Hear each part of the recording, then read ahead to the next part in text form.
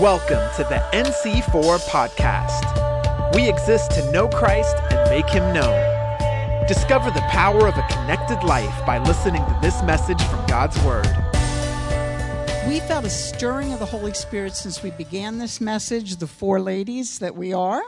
We strongly feel that as we speak, the Lord is going to stir something in you to believe, listen to me, for the birth of long anticipated prophetic promises in your life, your children's lives, your grandchildren, your great-grandchildren's lives. And so today we're continuing with our At Long Last, which I'm sure you heard that quite a bit on the video that was just on. Laura and I are going to be looking at two women in Scripture who lived 1,000 years apart, but who both experienced an at long last. And these two women are Anna, the prophetess from the New Testament, and Hannah, the mother of Samuel from the Old Testament. They both have names that mean grace, and we are going to see how they leaned into the arms of grace as they endured great heartache, years of waiting, and we feel like we've been waiting a long time to come out of this pandemic, and persevering all before they were able to see the fulfillment of God's promises. Yes, the one who promised is faithful. The sermon, it's time. When are we used to hearing, oh, it's time, it's time? It's when a very pregnant wife has two words for her husband, the baby's on the way, let's get going. So I want you to hear this. There is a summoning, and it's time coming forth for mighty men and women, as was prophesied by Johnny's word this morning, to walk in the fullness of God's promises and purposes. It's time. We're coming forth. There is an anointing today that I want you to be listening, not just to me, but to God dropping into your spirit for that long anticipated prophetic promise, and believe for it and have faith for it. So the backdrop of all this with Anna is it's time for Jesus, who's 40 days old, to be brought to the temple for the purification ritual, to be presented before the Lord. What's interesting is not only Anna is here, but Simeon's here, an old priest who held Jesus in his arms and prophesied Jesus as the hope for the Gentiles. He's the one that prophesies, but as we will read in the scripture, it's Anna that's called the prophet. So we're going to look at the story of Anna as she arrives on the scene, Luke 2, 36 to 38. I'm just going to read it quickly, and then I'm going to give a little bit of history and her story, and then give also an illustration. There was a prophet, Anna, the daughter of Peniel, of the tribe of Asher. She was very old. That's why I think I can do this part here, right here. She had lived with her husband 7 years after her marriage and then was a widow until she was 84. She never left the temple, but worshiped night and day, fasting and praying. Coming up to them at that very moment, she gave thanks to God and spoke about the child to who all were looking forward to the redemption of Jerusalem. I'm just going to share a little bit of tidbits about Anna. So we see Anna, who's being called a prophet. Prophecies are rising and stirring when it had ceased in Israel for about 300 years, and it's arising with a female prophetess. She's the daughter of Peniel, widowed for so long that they're stating in Scripture she's referenced by her father's name, not her husband's. And when somebody would be a widow, as young as she was a widow, they would need to be cared for their family. But what's interesting is her father's name reminds us of Jacob. His very name is the place where Jacob wrestled with God and said, I saw God face to face. And here is Anna in the temple going to see Jesus, her God, face to face. That's just like mind-blowing to me. She was the tribe of Asher. Long ago, Moses prophesies about that tribe, Anna's tribe, that your strength will equal your days. Well, this is true of Anna. She was very old. Some scholars believe she was 105, up to as old as 105. And it was likely that whenever she appeared or spoke, she attracted attention and commanded respect, for age among the Jews was held in great respect. She lived, like I said, with her husband, reading in Scripture, 7 years.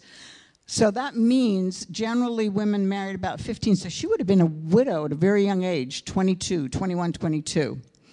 She never left the temple but worshiped night and day, fasting and praying. Her habits of worship and fasting had been a routine for decades in the temple, near the temple, on its premises. And then coming up at that very moment, she gave thanks to God about the child to all who were looking forward to the redemption of Jerusalem. Here she's literally prophesying hope for the Jews, and as the first female evangelist, telling everyone that she knew her Redeemer lived. So in this story, it's wonderful because we have a prophet, a priest, and a king. We have Anna the prophet, prophesying hope for the Jews. We have Simeon the priest, prophesying hope for the Gentiles, and King Jesus bringing in the new covenant, the king. Okay, for we old-timers, this is just such a wonderful model of aging. She's a woman without bitterness, even though she'd been widowed young. She's full of hope. She seeks to do good to those that she encounters. She's engaged in Israel's life. She's useful to the Lord. Although elderly, she serves well and transitions from the old to the new. And we are in a transition time. We are moving and coming forth into a new time, a new world. And I believe God is going to move mightily. So I want to just give a story of a woman that I felt like aged well, which is my mom. She started out with heartache when she was young in World War II, being taken away from her family, sent to foster's home because of bombings in London. Married an American, moved to America, which sounds really wonderful, but she was hardly with her mother at all, and her family, leaving family and country. She herself decided church was important and raised us in church. She had her own personal encounter with Jesus, 1972, and testified like an evangelist, on fire, which I've said before, to the point that it was difficult to go to her home because you felt, when you were not in her place, that nothing could be talked about but Jesus. Oh wow, it was intense when we would go. Yeah, it was intense. She raised a pastor, a missionary, and a pastor's wife, helped plant and lead a church, this church, cared daily for her ill husband for 10 years until he passed. Then she continued focusing in prayer and glorifying God with devotions and prayers until she met Jesus face to face. And this is what blew me away. On her deathbed, as my brother is saying, "You know, Mommy, Jesus is taking you home," she said, "I know I'm doing what he's telling me to do." And literally, she would be shaking her head like this and going, and I kept thinking, what is she doing? She'd go like this, then she'd go like this. What an example of faithfulness as God is faithful to us. Before Anna looked into the face of her Redeemer, another woman of great faith prophesied her triumphant song of his coming. And Laura is going to share that story of Hannah in her own creative way. What I'm about to read is an inspired piece about Hannah from the first 2 chapters of 1 Samuel. And even though it's about a woman who desperately wants to have a child, I think anyone who's experienced a season of waiting can relate. I know I have found much comfort in reading her experience during my own season of waiting. So this is Hannah's story. Barren, heartbroken, bracing myself to face the torment that mocks my lack. Bitterness crouching at the door of my heart as I endure this incessant provoking. Year after year, nothing changes. Am I a fool to still believe that even I could conceive? Would the God of Abraham and Sarah open my womb for me? Be careful, dear heart, to discern the voices that breathe life from those that carry death disguised as wisdom. Annual peace offerings are made, and I receive double. As if that could take away the grief of not having a child.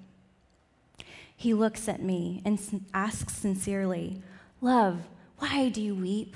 Why won't you eat? Am I not enough?" He does not understand this deep heartache of waiting. But I will not give up. I will not give in. I will only keep seeking my God who provides. Crushed in soul, I come to the one who can be trusted with my pain.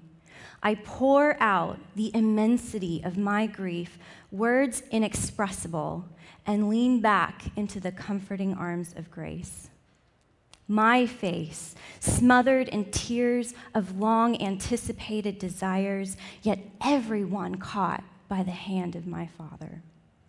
This grief that threatens my every breath, I refuse to give in, and I use it to cry out to the one who cares.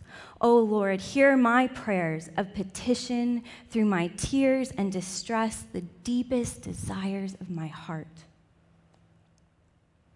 If you will just look at my pain and remember me and give me a son, I vow he will be yours all the days of his life. This is my sacrifice. Overheard and misunderstood by the priest, my grief and distress is mistaken for drunkenness. No, my Lord, the only thing I've poured out is my heart. My display of raw emotion comes from a place of deep anguish. And what he said next changed everything. Go in peace, and may God give you what you have asked of him. And that was it. An anointed proclamation that changed my entire countenance. I held fast, I pressed in, a new resolve birthed within me, even before I had conceived. I held on to the confession of my hope, unwavering despite others' doubts, unwilling to give up, because he who promised is faithful. And sure enough, in due time, the Lord remembered me. In my pain and affliction, he visited me. Look, my Lord, for this child I prayed. God granted me the petition that I made. Let me now proclaim my song that tells all along that he who promised is faithful. He intricately weaves our individual desires into his greater story of glory, a desire that ended up being something greater than myself. May my words expose his goodness, this immeasurably more than I could ever ask for. I am anchored in this truth. There is none more holy and comparable to you. You bring low and you exalt. Despite tragedy, you work out your purposes throughout history. Oh, if you have ears to hear, know this truth. What he did for me, he can do for you, because he who promised is faithful. Amen? Amen. Our Heavenly Father delights in giving us, his children, good gifts and promises. From the Garden of Eden throughout human history, God intricately weaves each of our own stories into his big story, with every detail testifying to Jesus. Now, God's promises can come to us in various ways. Through receiving a prophetic word, maybe a portion of scripture that captivates our hearts. It can come through a dream or a vision, or even that still small voice of his Spirit that speaks to our inner man. No matter how God chooses to do so, when he speaks, he creates. His powerful word carries all that it needs to accomplish his purposes in due time. Of course, Scripture tells us to test the prophetic words that we receive to make sure that we are truly hearing from God. But once you know that a word is from God, you can be confident it will surely happen. Now, how can we know this for sure? Here's why. Hebrews 10:23 says, "For he who promised is faithful." Now, the full verse says, "Let us hold on," which is an emphatic expression that instructs us to actively participate, to hold on with determination, and to not let go. To the confession of our hope without wavering. Now, this refers to our unwavering belief in Jesus, in his work so far, and his future work. For he who promised is faithful. This is why we can hold on. This is why we can be unwavering in our hope, because he who promised is faithful. Now, you're going to hear that sentence a lot this morning, but sometimes our spirits, I know I need it all the time, that repetition to remind us of what's true. It is not in God's nature to be unfaithful.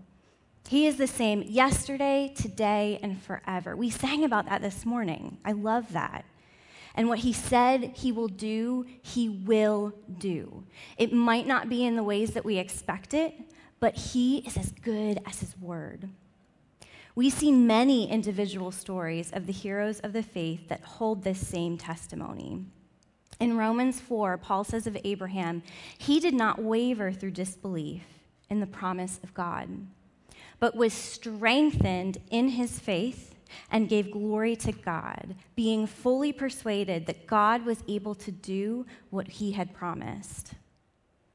And then in Hebrews 11, it says of Abraham's wife Sarah, when she was unable to have children, received power to conceive offspring, even though she was past the age, since she considered that the one who had promised is faithful. And in Luke 1, Elizabeth says to Mary, "You are blessed because you believed that the Lord would fulfill his promises to you." When we are anchored in this truth that God is faithful to do what he said he would do, then by God's grace, we can persevere against all odds, pray powerfully and effectively, praise God throughout the process, and prophesy with our testimony of answered prayer.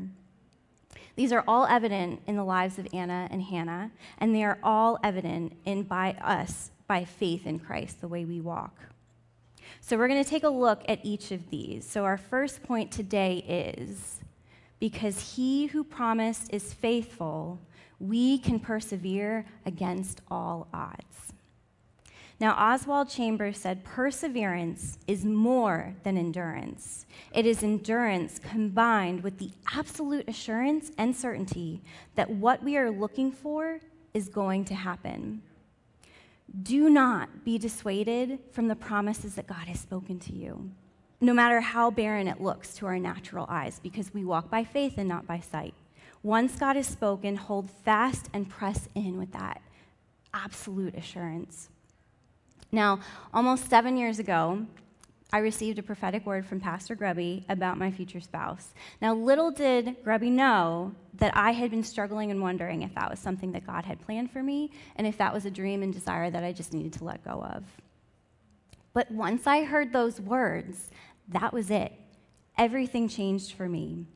Now, I haven't walked into that promise yet, and waiting is not for the faint of heart.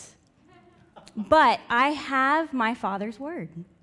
I have full confidence in the character of God, not in the who, not in the where, not in the when, but the faithfulness of our God, because he is who he says he is, and he will do what he says he will do. And this is why we can persevere. We can persevere through heartache. We heard about Anna and Hannah already. They both experienced great heartache in their lives, and yet it didn't stop them from pressing into God's presence for only what he could provide. we can trust God with our pain.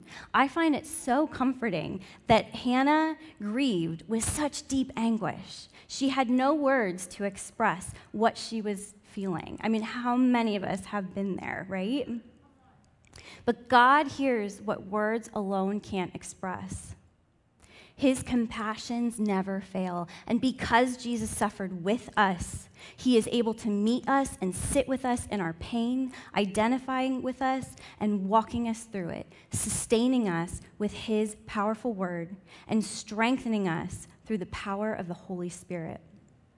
When your grief is too heavy, cry out to him and know that ultimately it's not our hold on him, but it's his hold on us that empowers us to persevere.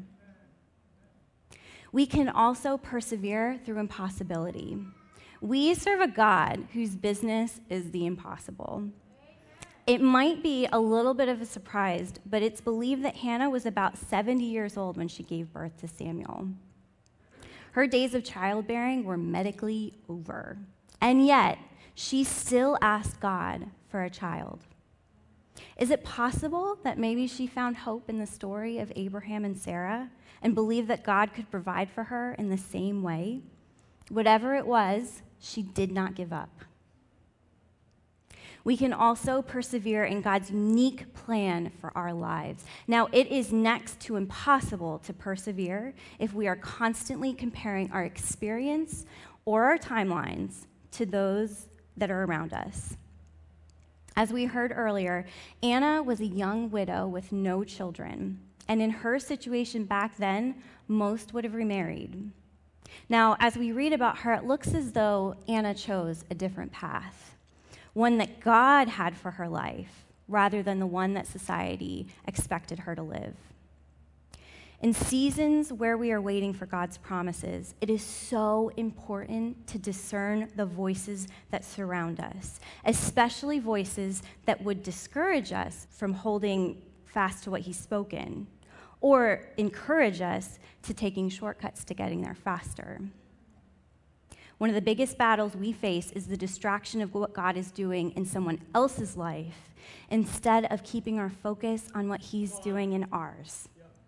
Refuse to define yourself according to anything but what God has said about you. Stay focused on what he's called you to do. Know your assignment and stay in your lane. Now, in order to persevere, we must be a people of prayer, which leads us to our next point. Because he who promised is faithful, we can pray effectively and powerfully. Answers to prayer are really important. They build our faith, but delayed answers to prayer builds in us a refined faith. We must persevere in prayer for God's promises. Now, most of us won't have a calling like Anna's, never leaving the temple courts, devoting herself night and day in prayer and fasting. But here's the thing. Anna lived for a purpose that was greater than herself. She was dedicated to God's purpose and plan, and at the end of the day, that is something that we are all called to do. She knew what it meant to partner with the heart of God.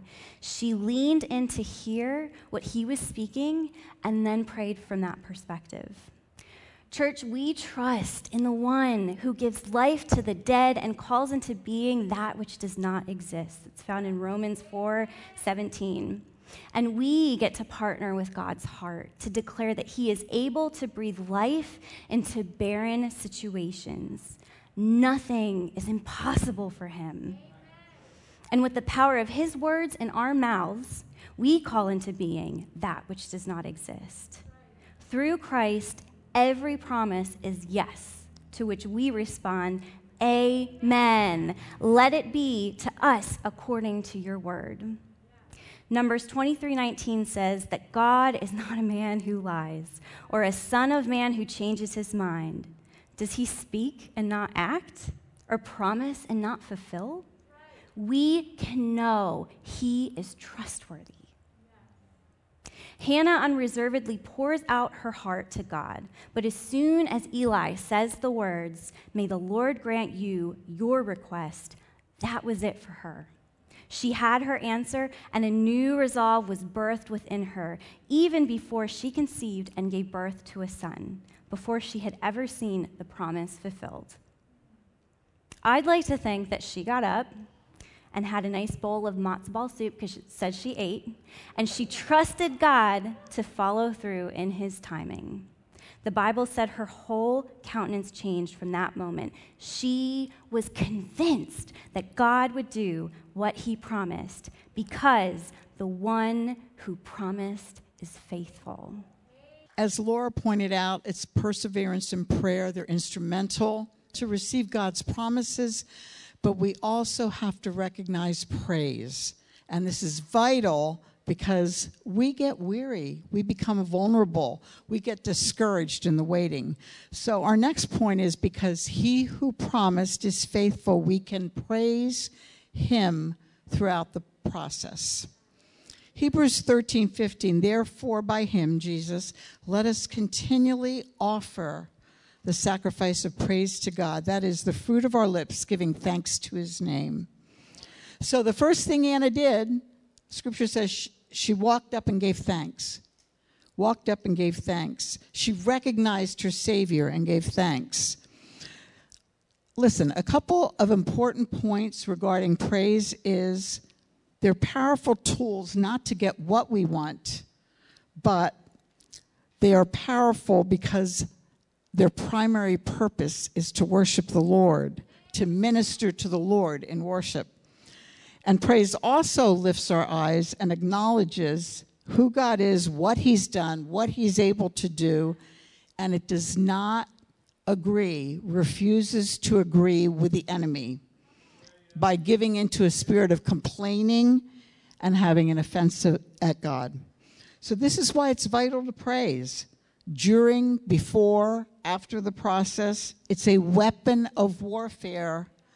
We know that even with Miriam, when there was the battle that was going on, they went forth singing, praising and singing. That's how the battle started in the Old Testament with Miriam and Moses and the Egyptians.